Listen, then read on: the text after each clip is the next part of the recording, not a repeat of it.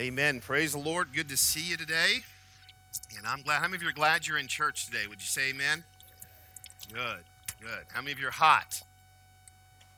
How many of you are cold? How many of you are just right? Good, good. We've got the fans on and the air conditioning running for you. And I'm glad that you are here. I don't need this, right? Am I good? All right. How many of you grabbed your juice and your wafer on the way in today? Did you get that? If you didn't, I think there's still some out there. Are they all gone? No, there's some left here. If you did not, we are going to just take a few moments right now. We're going to do this at the end of the service, but I just felt we'll just do this right now. And allow me to read some scripture. I know this is so different. We normally have our men come and we have these fancy trays and juices in it and the wafer crackers in it. And I just felt like we haven't had communion in probably 6 months or so as a church. And I did not want to wait any longer. We were going to do this a couple weeks ago, but these were on back order. They're pretty popular nowadays in churches. And so we're just going to take some time. I know we're outside under a tent. I know we're doing it different than we've normally done it, but this is still a time where we think about, it's a very reverent time. It's a time that we consider what Christ did on the cross.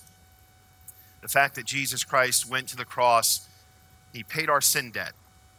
His blood was shed. We sing about the blood of Jesus, and it was because of the blood of Jesus. And we'll talk about that some today in the message. Without the shedding of blood, there's no remission of sin. If it wasn't for the fact that Jesus Christ came and went to the cross and shed his blood on the cross, there would be no sin payment for us. It's because of that. And he was placed in the grave, and 3 days later, he conquered death. He rose again from the grave. He was dead. He wasn't just asleep. He wasn't just laying there for 3 days, passed out. He was dead. But he rose again from the dead, and because of that, he can offer you and give you everlasting life. So the sin debt was paid that we owed, and everlasting life can be had through Jesus Christ. And Paul, writing to the church at Corinth, he says this. If you would like in your Bibles, just take a moment with me and read. Those that are online, if you'll just bear with us for just a few moments here. And you can turn in your Bibles as well there at home to 1 Corinthians chapter 11. And Paul says this in verse number 23. For I have received the Lord that which also I delivered unto you, that the Lord Jesus, the same night in which he was betrayed, he took bread. And when he had given thanks, he brake it and said, Take, eat. This is my body which is broken for you. This do in remembrance of me. And after the same manner also he took the cup. And when he had supped, saying, This cup is the New Testament in my blood. This do ye as often as ye drink it in remembrance of me.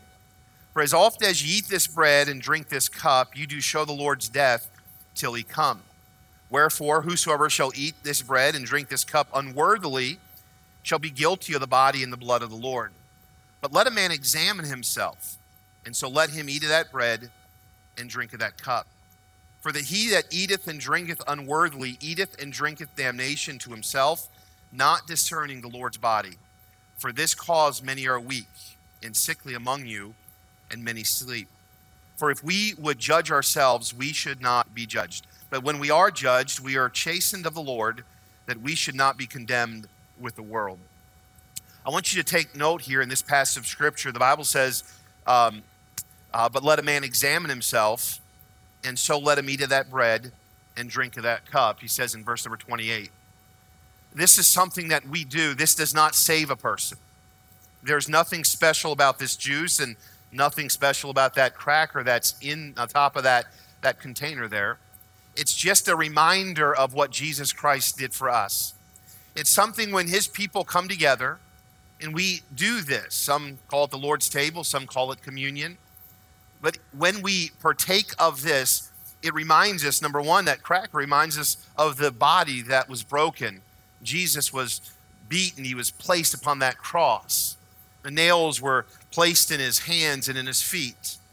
The Bible tells us this, that he was beaten to where he was not even recognizable as a man. But he went through that for you and for me.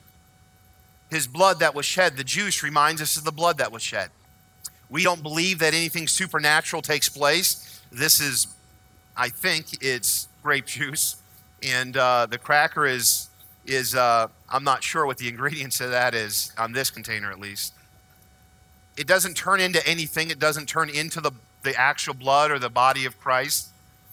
We don't believe that. We just simply believe this is a reminder. As we come together as his body, we come together and think about what Jesus Christ did on the cross. And I want to invite you, if you're saved, if you're living right with the Lord, I want to invite you to partake of this today. But if you're a Christian and you say, you know what, I'm just not living right, so I'm not going to partake, the Bible doesn't give you that option. He says, so let a man examine himself and eat of that bread and drink of that cup. This is not something that a Christian comes to and says, I'm going to continue in my sin.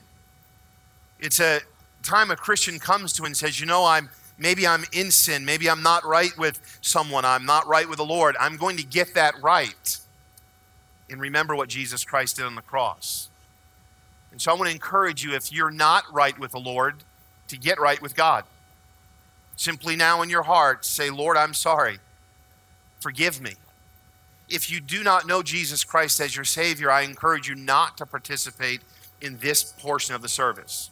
This is for those that know Christ as your Savior and those that just remember the body and the blood of Jesus Christ, the payment for our sin. And let's just bow in prayer for just a moment.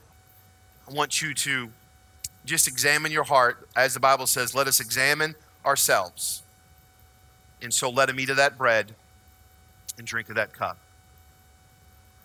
Our Father in heaven, we want to thank you for just the attitude of praise that we had this morning in worship, Lord, as we lifted our voices up. Lord, we gather here today for one reason, and his name is Jesus Christ.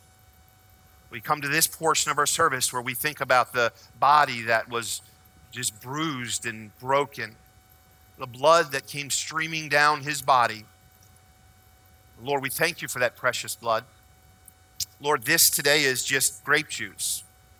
With that blood that shed out of the veins of our Savior Jesus Christ was precious, pure, holy blood. It was sinless. When there needed to be a payment for mankind's sin debt, there was only one that could do it. And we thank you and praise you that you went to the cross. We thank you and praise you that you died for our sins. And we thank you and we praise you that you offer us everlasting life. So we believe that Jesus Christ is the Son of God. We believe that he went to the cross and shed his blood. We believe that you were placed in that grave and you rose again on the third day. And we believe that only through you can a person be saved. And Lord, as we think about that now and remember those things, Lord, we exalt Jesus Christ. We magnify him and we trust in him. And so, Lord, I pray that you bless this time of communion and time of thinking about Christ and what he did. In Jesus' name, amen. On this package, there's just the top of it you can open up and just the cracker comes out, and then there's another way to open up just the juice. I'm going to ask that you open that, if you would please, and take that cracker. The Bible says this, for as I had received of the Lord, that which also I delivered unto you, that the Lord Jesus, the same night in which he was betrayed, he took bread.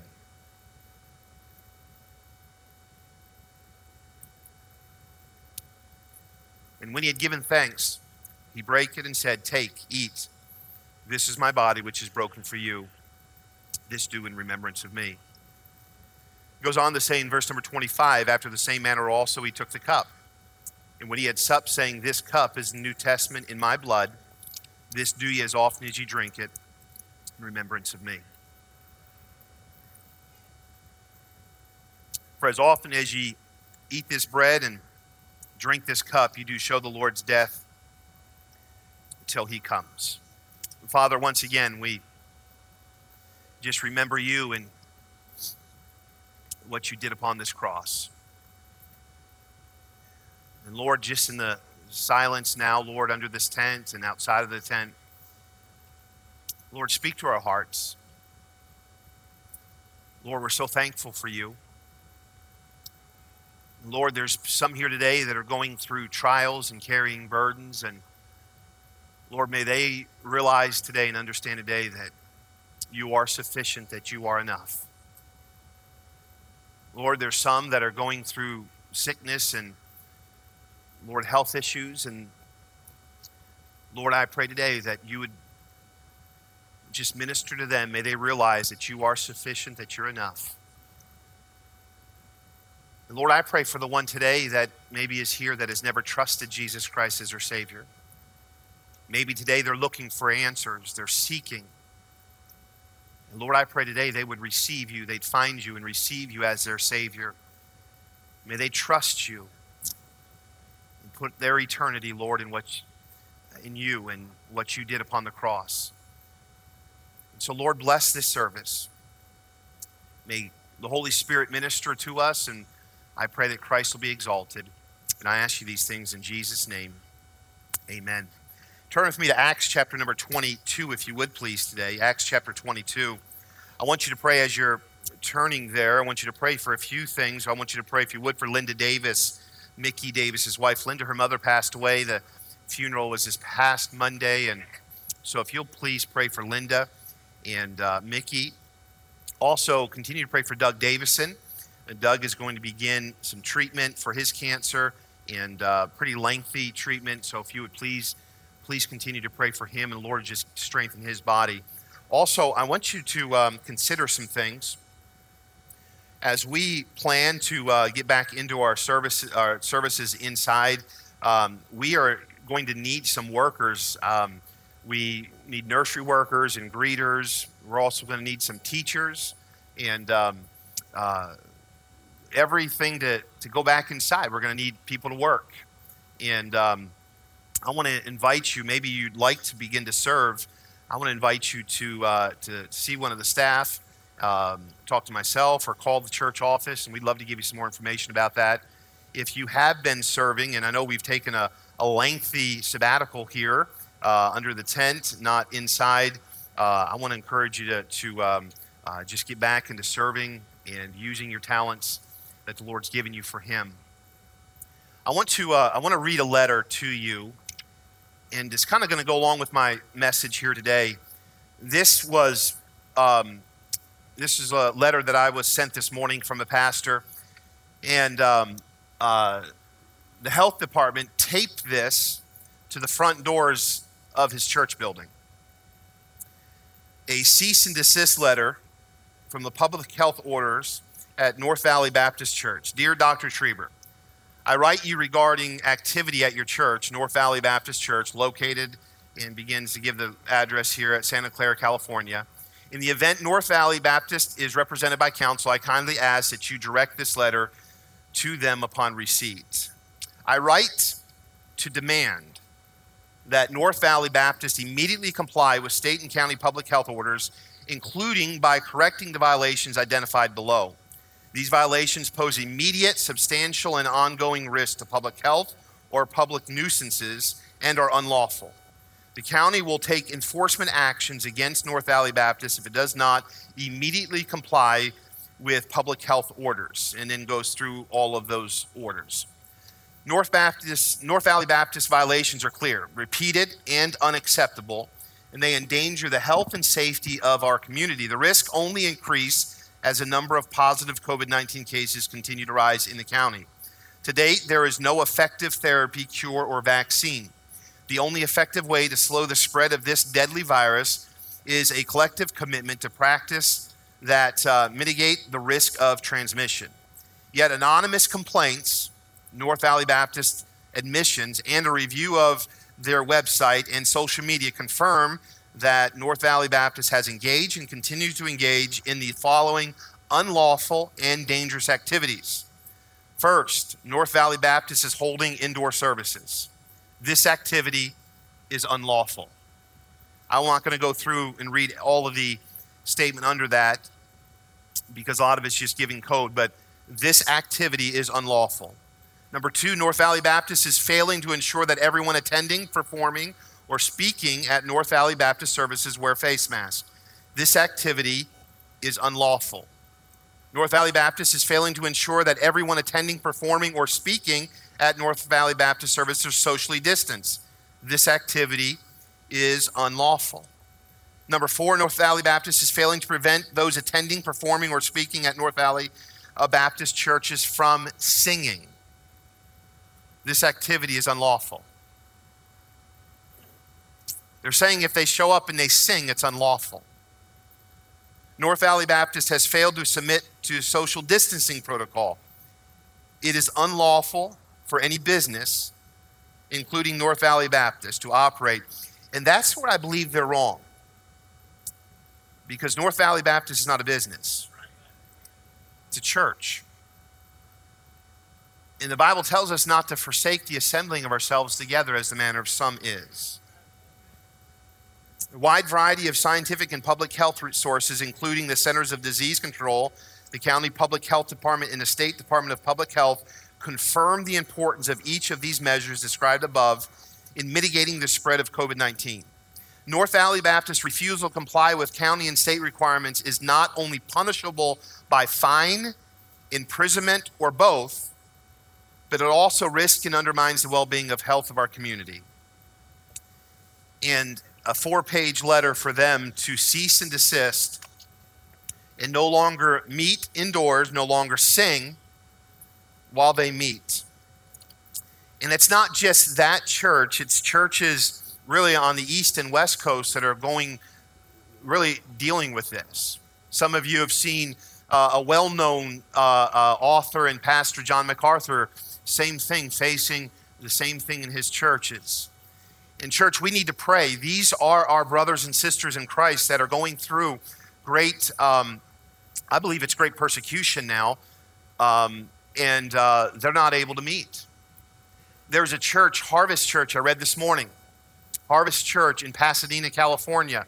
Same letter, same thing. They were told this, that the pastor will receive up to a year in jail per occurrence as they continue to meet. Yet in the same town, they're allowing rioting and looting and burning of their city. But the church, they said they cannot meet, or the pastor is going to go to jail for every occurrence. There's a pastor, I've said this to you for many weeks now, there's a pastor in New Jersey, the same thing. Every time they meet, they're getting citations. And they went to a judge and asked the judge if they would just put a stay against it while they were going through court. And the judge said no. So every time they meet, another citation is issued. And every citation comes with a fine or up to 6 months in jail. And it's America. It's happening in this country, and we need to pray. We need to pray for these churches. How many of you would commit to pray, if you haven't already, to pray for these brothers and sisters in Christ that are going through this? I want you to turn with me to Acts chapter 22, and I want you to see something. The message against the gospel, or the attitude against the gospel, the trying to resist the gospel, trying to stop those that are preaching the gospel, is not anything new. Back in Acts chapter 22, we find Paul's testimony. Paul, remember, is now in Jerusalem, and Paul has been taken by the religious elite, taken to the chief of the chief of the centurions, the guards there, and they have taken him. They brought him before the people. The people want Paul dead, and they ask for that. They want his life. They're not wanting Paul just to be beaten and then go on with what he's doing. They're not looking for Paul to be sentenced to jail and then go on what he's doing. They want Paul's life silenced forever. They want the message that Paul is preaching to stop. And if that means Paul is dead, that's what they're after. They will do anything they can to stop the preaching of the gospel of Jesus Christ. Paul is here in verse number 1, men and brethren. Paul is speaking now. He has an opportunity to speak to those that want him dead.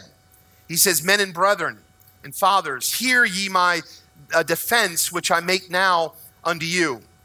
And the Bible tells us in verse 2, he began to speak in the Hebrew tongue. And when he began to speak in this Hebrew tongue, the audience there was silenced. They wanted to hear. They understood in their language what Paul was getting ready to say. And Paul begins to tell them who he is. I'm a Jew. I'm from Tarsus. And begins to tell them what who he was. And he was zealous toward God. He thought he was doing a good work by persecuting Christians. He says in verse number 4, I persecuted this way unto the death, binding and delivering into prisons both men and women. What he's saying is this: there was a time in my life that what I did was go to those Christians and I would bind them, I'd imprison them, I'd even see them dead for preaching the gospel of Jesus Christ. Also, the high priest doth bear me witness, and all the estate of the elders, from whom I also received letters unto the brethren, and went to Damascus to bring them which were there bound unto Jerusalem for to be punished. And it came to pass that I was made my journey, and was come now nigh unto Damascus about noon. Suddenly there shone from heaven a great light round about me. And Paul is giving his testimony of how he came to Christ. And so again, just so we understand, Paul is saying, I was a persecutor of Christians.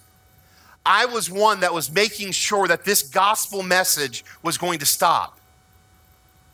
And I was on my way to Damascus. I had letters from the high priest. The whole reason Paul was going to Damascus was he was going to go there and bind Christians, those that were followers of Christ, and he was going to punish them for believing and preaching Jesus Christ. He says, I'm on my way to Damascus in verse number 6. In verse 7, and I fell under the ground and heard a voice saying unto me, Saul, Saul, why persecutest thou me? And I answered, Who art thou, Lord? And he said unto me, I am Jesus of Nazareth, whom thou persecutest. And they went their way with me, and they that were with me saw indeed the light, and were afraid, but they heard not the voice of him that spake to me. And I said, What shall I do, Lord? And the Lord said unto me, Arise and go into Damascus, and there it shall be told of thee all things which are appointed for thee to do. And when I could not see the glory of that light, being led by the hand of them that were with me, I came into Damascus. And one Ananias, a devout man, according to the law, having a good report of all the Jews which dwelt there, came unto me and stood and said unto me, Brother Saul, receive thy sight. In the same hour I looked upon him. And he said, the God of our fathers hath chosen thee, that thou shouldest know his will, and see that just one, and shouldest hear the voice of his mouth. Thou shalt be his witness unto all men of what thou hast seen and heard. And now why tarriest thou, or why waitest? Why are you waiting? He said this, Arise, be baptized, and wash away thy sins, calling on the name of the Lord. But Father, we need your help today. Lord, I pray that you would just send a spirit, Lord, your spirit across this tent. And Lord, calm our hearts. May we be attentive to your word. Lord, do something inside of us, not just a good feeling, but Lord, work in our lives, change us. I ask you again, Lord, if there's someone here that needs to be saved, Lord, I pray you save them today. Lord, if there's a Christian here that's apathetic, oh God, I pray that you wake them up to the day that they're living in.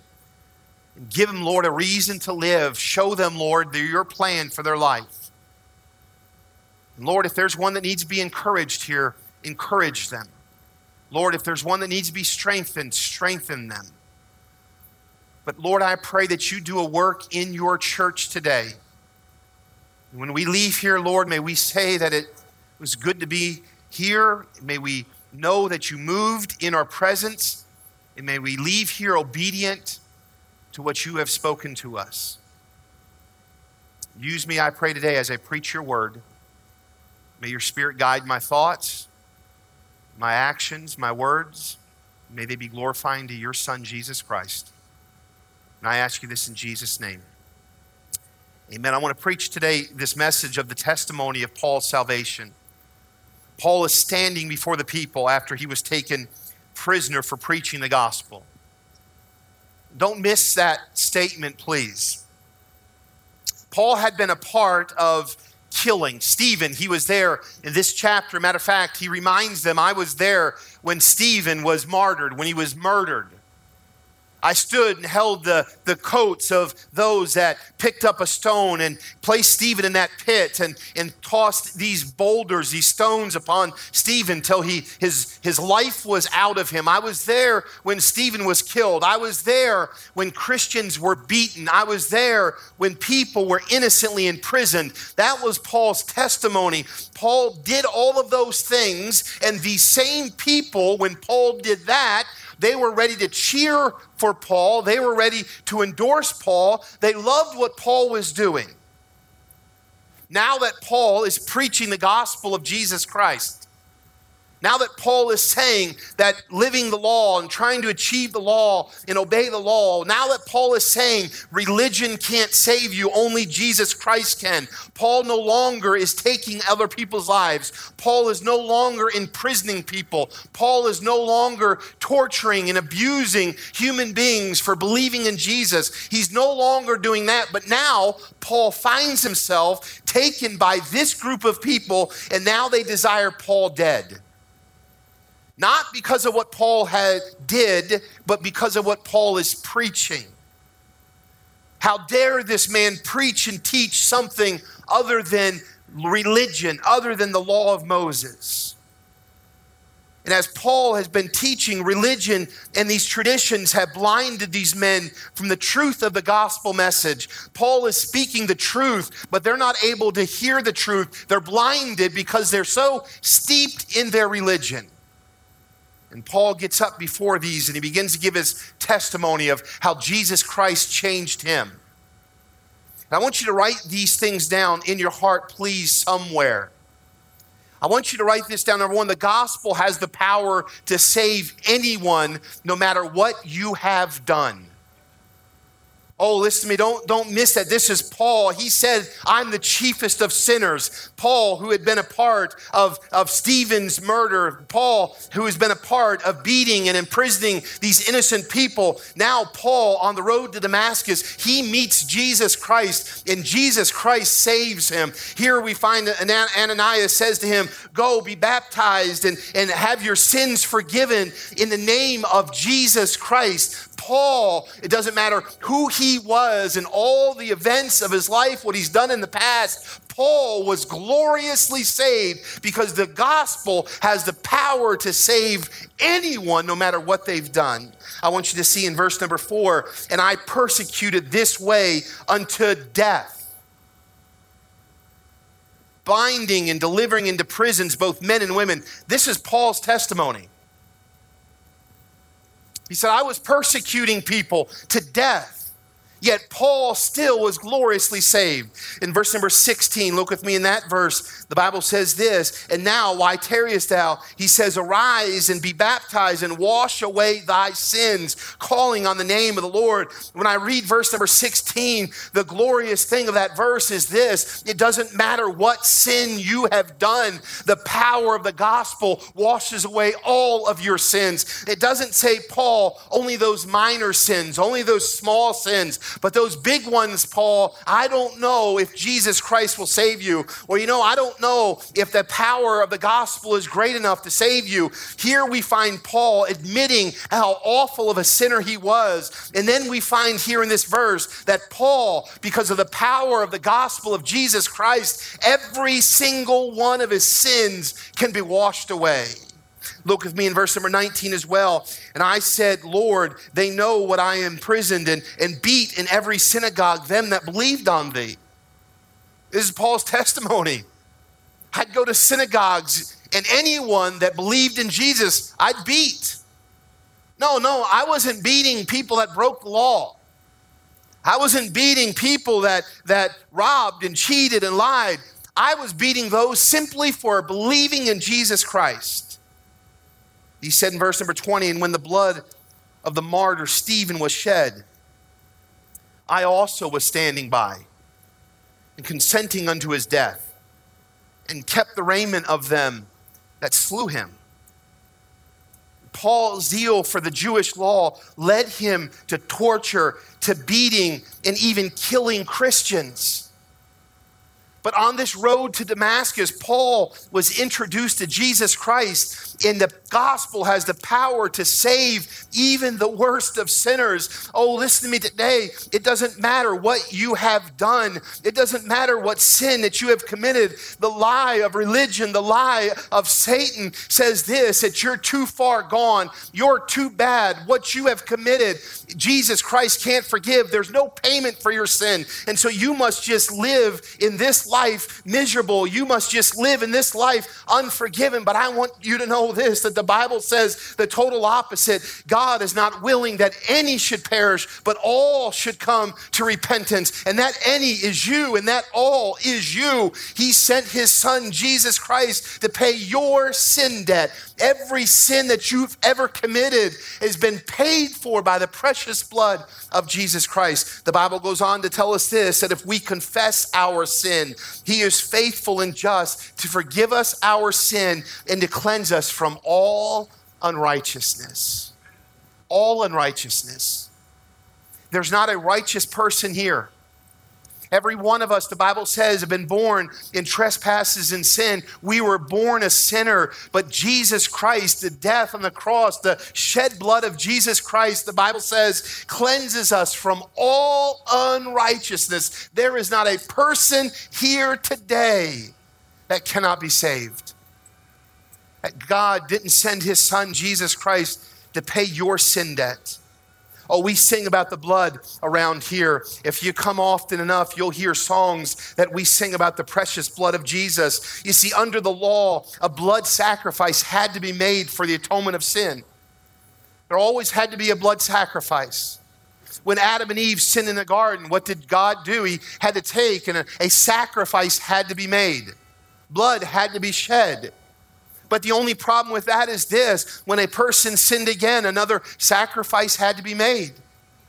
When Cain and Abel, these were the children of Adam and Eve, when they were told to sacrifice, they were supposed to have a blood sacrifice. Cain said this, no, I'm going to do it my way. And so Cain was one that was a tiller of the ground. He produced vegetables and fruits. And so he took his works, he took what he did, and he put that on an altar and made a sacrifice unto God, while Abel did exactly as God said. He took a lamb and he made a sacrifice, a blood sacrifice. You see, that is the story of mankind history, of religion. Mankind is like Cain, always wanting to do what they think is necessary to be forgiven. They want to approach God on their terms. They want their fruit. They want their labor to be good enough to merit heaven. But God said a blood sacrifice had to be made. Abel made this God's way. Cain did it his way. And Cain's sacrifice, the Bible says, was unacceptable.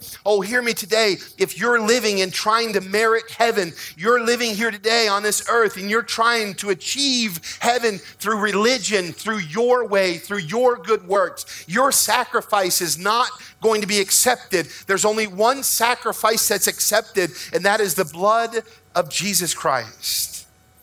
The blood sacrifice had to be made. And all through the Bible we find, all through history we find a blood sacrifice. The problem is the sacrifice doesn't cover all sin. It only covered the sin then at that time. Once a person sinned again, another sacrifice had to be made. The Bible says that without the shedding of blood, there's no remission for sin.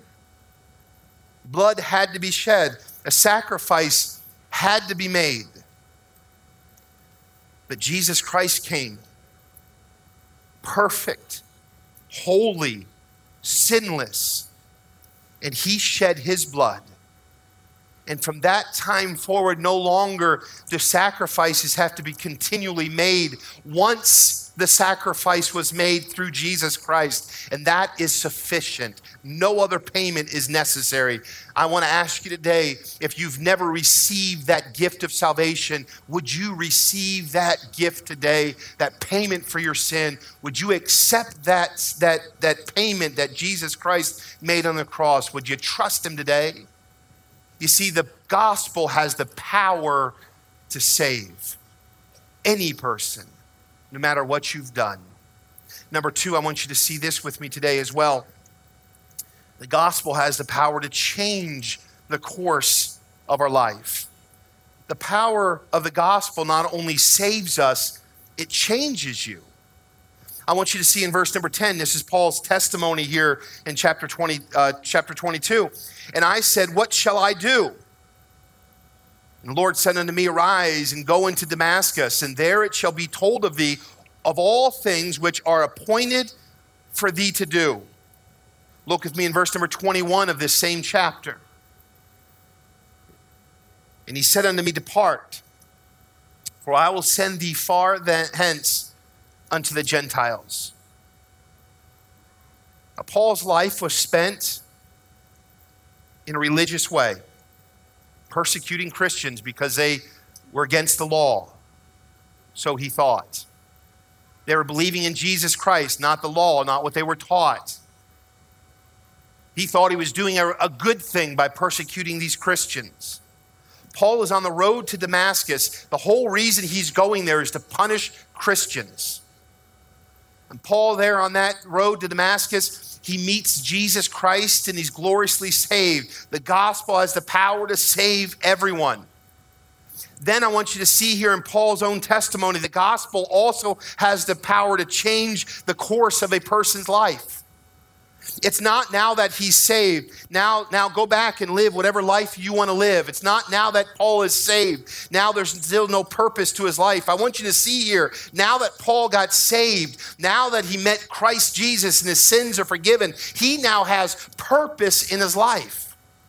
Paul's life isn't now lived doing what he used to do. Paul's life isn't now lived being who he used to be.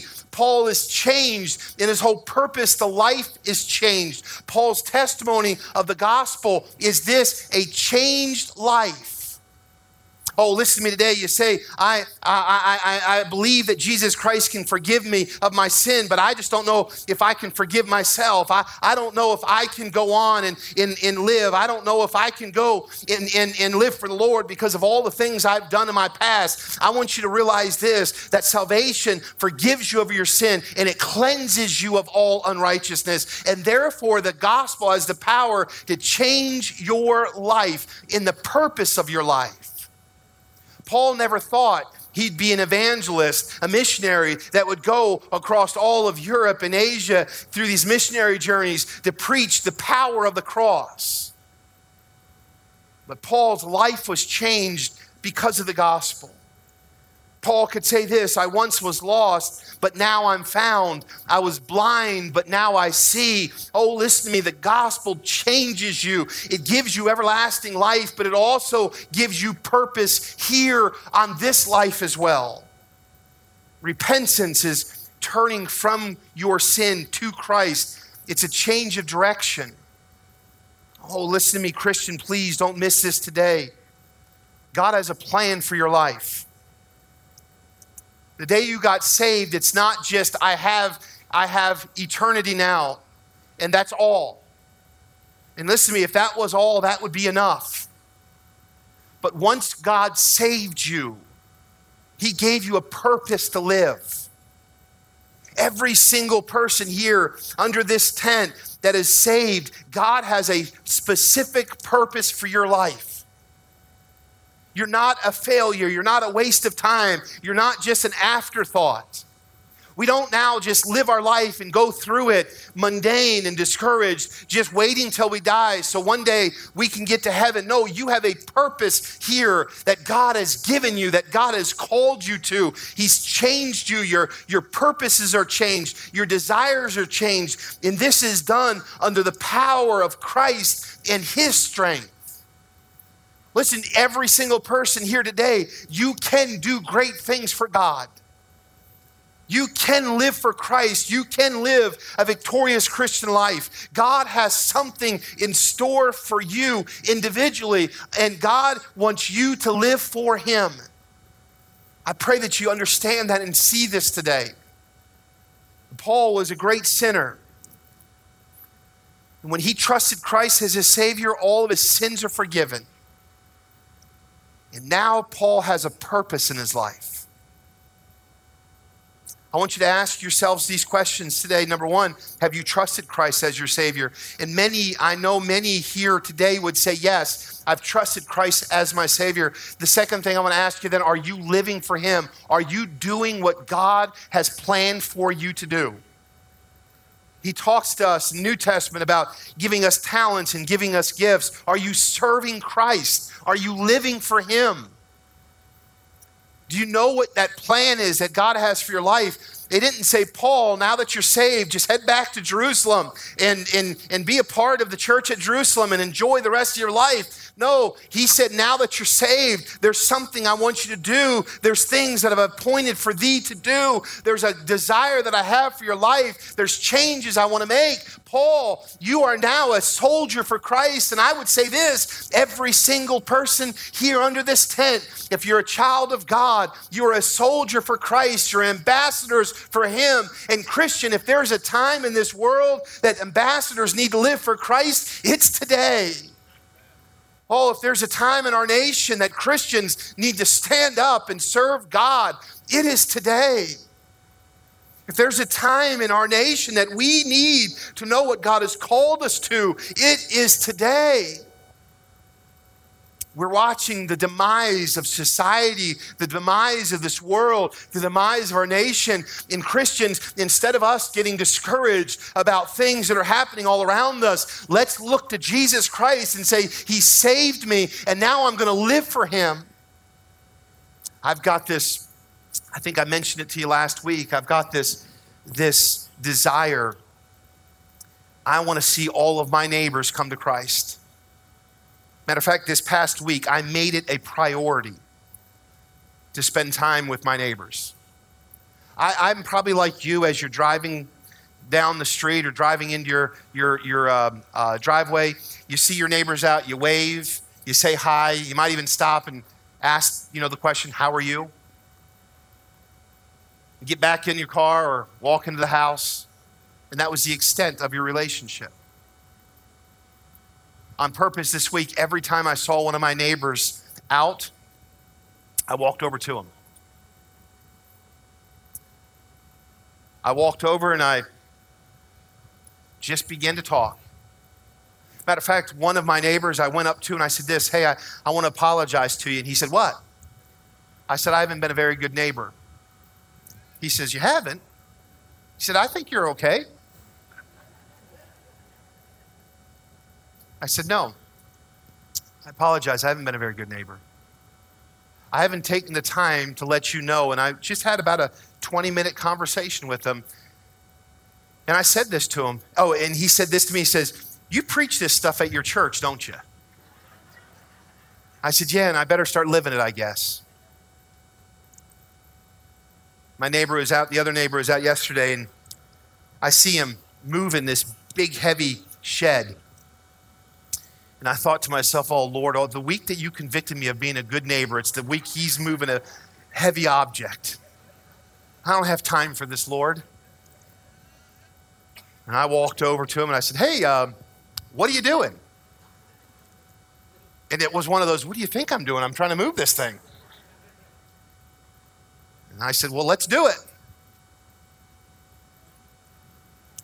I went back later last evening and talked to him for about another 20 minutes. And the Lord has just impressed upon me, burdened me, that in this season where people are afraid of losing jobs, people are getting sick, people are unsure of what society is going to have. They watch the news and it's nothing but doom and gloom. They're discouraged by what they see. There's no direction in society. It just seems like things are falling apart. They need to be sure that there is a Christian that's living next door to them that has the truth. And listen to me, God's called you to give that truth.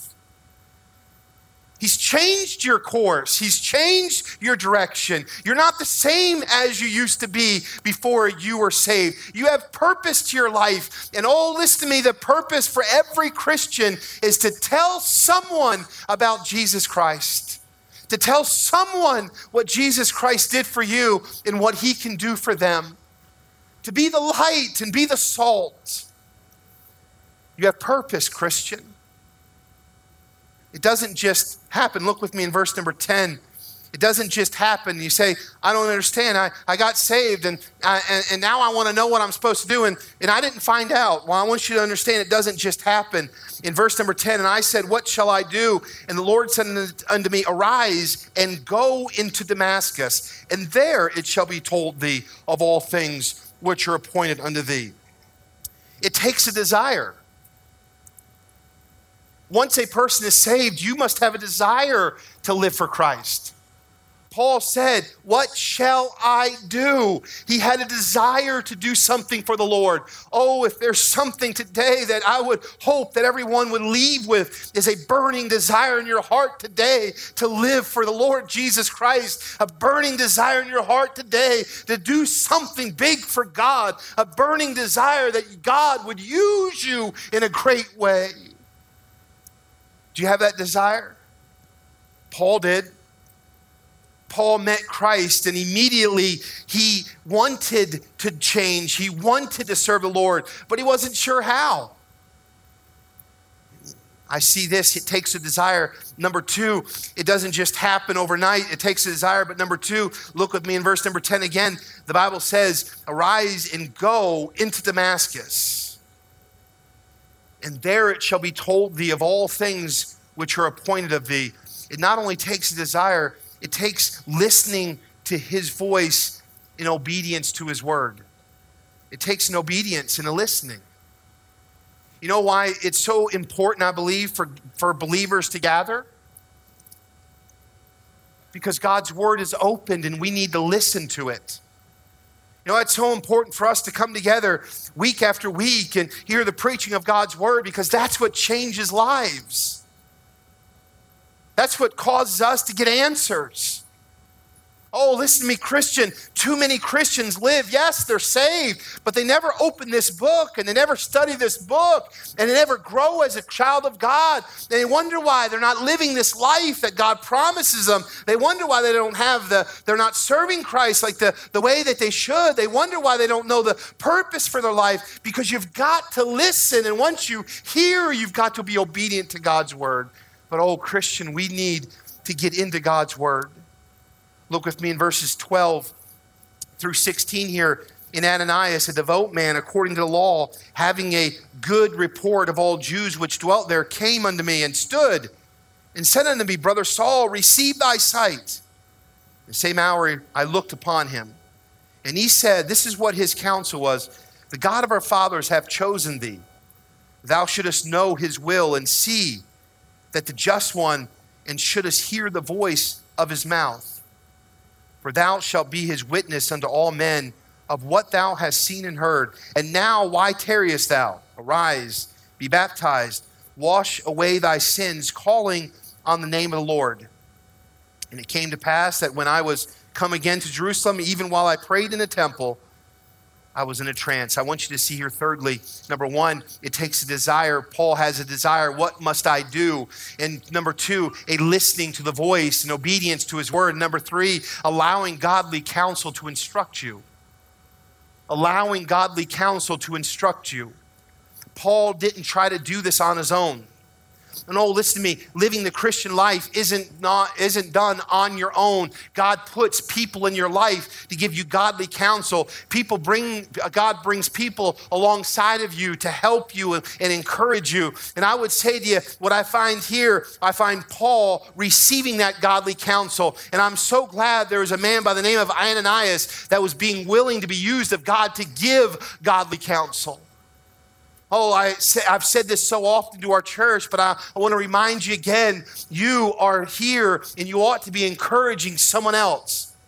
if you've been saved for any length of time and you are walking in the Spirit and you are in the Word of God, you ought to be sharing that with someone, helping someone. You that are a little older ought to be taking someone a little younger and helping them grow in their faith, helping them live the victorious Christian life. And when someone comes alongside of us, we ought to allow godly counsel to speak into our life, to invest in us so that we can serve the Lord Jesus Christ. You see, it doesn't just come the day you get saved. Paul said, I want to live for the Lord. It takes a desire. It takes listening to his voice. It takes obedience to his word. And Paul allowed godly counsel to help him. Lastly, and I'm done this morning, I want you to see here probably the sad part of this passage. The first 2 points are the best points. Number one, if you're lost, Jesus Christ will save you no matter what you've done.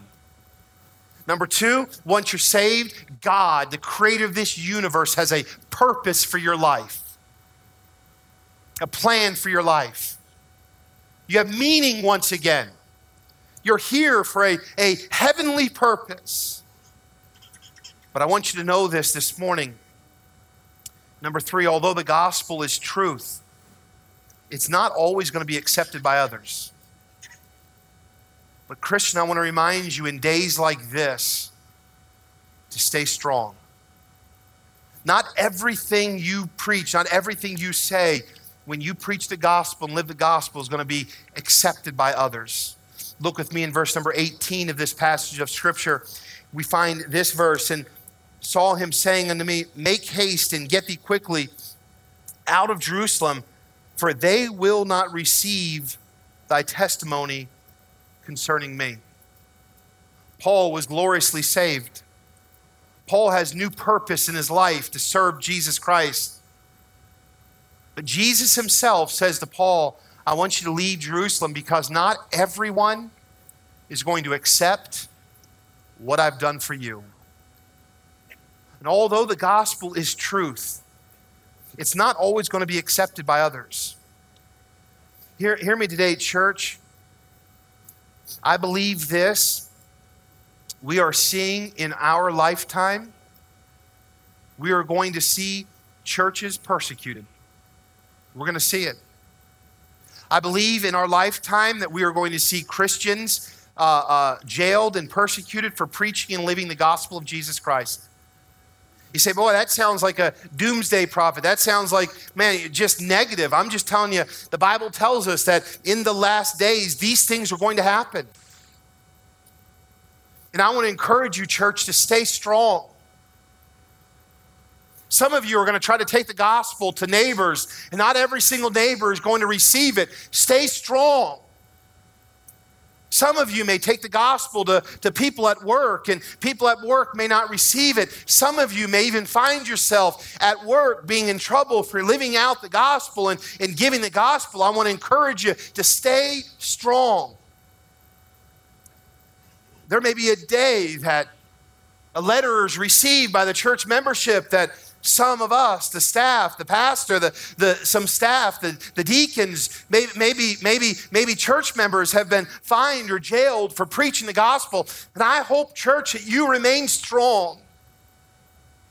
I hope when there comes a day that we are told that we're not allowed to gather, that our church stays strong and that we still gather, and we are told that we can't sing and can't lift our voices up to sing about Jesus, that we choose that we're going to lift our voices and we're going to sing about Jesus. I'm simply saying to this, there's a fight that is at hand, and I hope and pray, Christian, that you stay in the fight because it's worthy of the fight. Jesus Christ is worthy. He died for you. He saved you. He's given you a purpose. Therefore, I believe, even though the truth may not be received and may not be accepted, it is worth standing for. Now isn't the time to take it easy. Now's not the time to give up on the gathering of church together. Now's not the time to quit on the body of Christ. Now is not the time to to say it's getting too difficult and I'm just going to take my faith in hiding. No, now is the time to let our light shine. Now is the time more than ever that the world needs to see the salt that Christianity can add. Now is the time in this dark world we're living in that the light must be shown. Go be the church, be the body of Christ. Oh, I'm simply saying to you this morning, church, even though it's not accepted, we've still got to preach it. Even though that it's not wanted, we've still got to live it. Even though society might say that we're wrong, even though society might say that we're believing in Jesus is no longer allowed, even though they might say that we can't sing, we can't preach, we can't gather, I pray that this church is strong enough to stand in the last days. I pray that if persecution or when persecution comes, that we would say that because of our salvation, because of what Jesus Christ has called me to do, I will stay strong in the day of adversity. Hear me, church. For the last 5 months or so, things have been different. For the last 5 months, the church has been different. I tell you, probably the strangest thing this morning was doing communion the way we just did it. The whole time I'm thinking, how do we do it this way? Do I pray between each time? I mean, how do you do it? You're probably thinking the same thing. Hear me, the church, hundreds of people can gather, you can come, and then you can leave. But I want to remind you that church is not a spectator sport. We don't gather a crowd so that a crowd could watch what happens. This crowd is to come, to be involved, to serve on purpose, to live your life pleasing the Lord. Oh, listen to me, when we get back in, I pray that God raises up teachers and greeters and nursery workers and people to serve and people with a fire inside of their heart that you just can't quench, a fire to do something. You say, God has saved me and now God has called me to do something and I want to do it for Him. But not everyone's going to like it. But we don't preach and teach Jesus Christ because it's popular. We preach and teach Jesus Christ because it's truth. And I pray that our church stands. And I pray that you as individuals and you as families stand when others don't want to hear it. Paul stood. The gospel has the power to save. The gospel has the power to change course in your life. And the gospel has the power to strengthen us to stand, even when it's not accepted by others around us. Would you bow in prayer with me today? Father, save sinners. Encourage the discouraged. Edify your saints. Build your church. May we be faithful to your calling. May we live for you. I pray that every husband in this room would be a godly husband. I pray that every husband in this room would be faithful to their spouse, would be a leader to their children. I pray they wouldn't be consumed with the things of this world, but may they be consumed with you and Spirit-led and lead their homes in these days. I pray for every wife, every mother, Lord, may they, Lord, be as the Holy Spirit, a comforter, a guide, a help in their home. May they parent, Lord, with compassion and long-suffering. May their children see them and desire their God. I pray every church member here today would be obedient to their calling. Lord, put a fire in our hearts. Do not let us get apathetic. Oh God, I pray that you do something and we leave here today with a passion. The world isn't going to accept it. Lord, we're not living for the world, we're living for you. Give us boldness. Lord, save those that need to be saved today. And I ask you this in Jesus' name. I'm going to ask Jacob. Where's Jacob at? Is he here? Those that sang this morning, would you come up here real quick? Come quick. Where are you at? Come quick.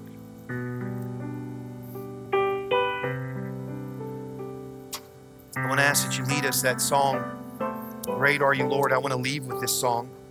You know, it was December of last year. We presented a 2020 vision, 20-year vision for our church. And we were talking with our deacons and talking with our staff in December and January and even February. And we said, you know, God's got great plans for our church. We're excited what he's doing. And COVID hit. But I want you to know, church, God still has great plans. People still need to be saved. This community still needs to be reached. Men and women still need to be called to the mission field and called to plant churches. And we still need to see the greater Toledo area reach with the gospel. We still need to plant churches. We still need to support missionaries. We still need to tell our neighbors and our coworkers about Jesus Christ. We still need to give. We still need to be faithful. We still need to be faithful, husbands and wives. We still need to be faithful, children, and obedient. God's still on his throne. And God is still great. I want you to stand with me, if you would, please. We're going to sing this invitation psalm. And I want you to sing this out like you really mean it. I want you to sing this out so the neighbors know you mean it. And I want you to sing this so God knows you mean it. He's worth living for. Don't give up in the day of adversity. Stand strong. Let's sing.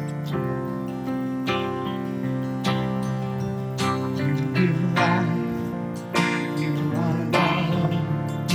You bring light to the darkness. You give hope. You restore every heart that is broken. Great are you, Lord. It's your breath in our lungs, so we pour out our praise, pour out our praise. It's your breath in our lungs, so we pour out our praise to you only.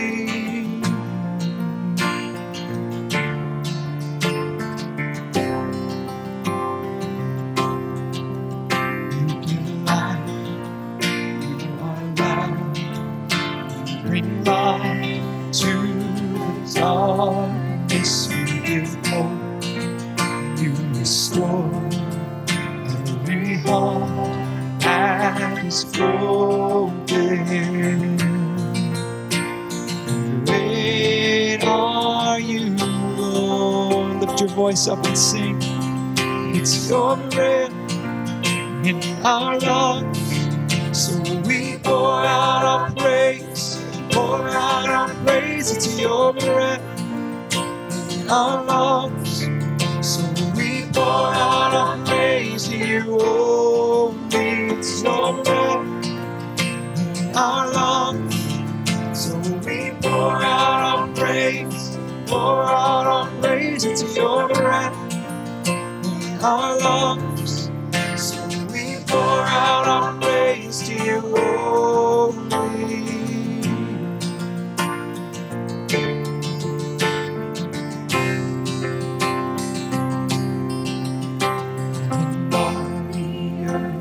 Shout your praise, our hearts will cry, these bones will sing. Great are you, Lord. And all the earth will shout your praise, our hearts will cry, these bones will sing. Great are you, your breath in our lungs, so we pour out our praise, we pour out our praise. It's your breath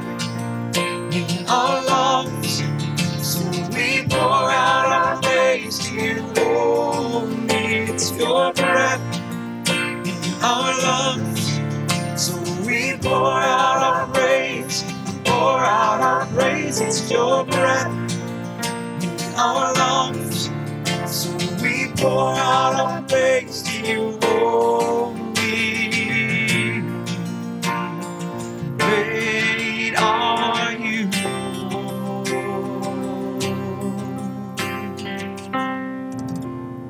Heavenly Father, we're so thankful that we could gather today. And Lord, now as we go our separate ways, I pray that you dismiss us with your strength, with your courage to take the gospel to a lost and dying world, so that they too can sing with us, great are you, Lord. We love you so much, and it's in Jesus' name that we pray. Amen. You are dismissed.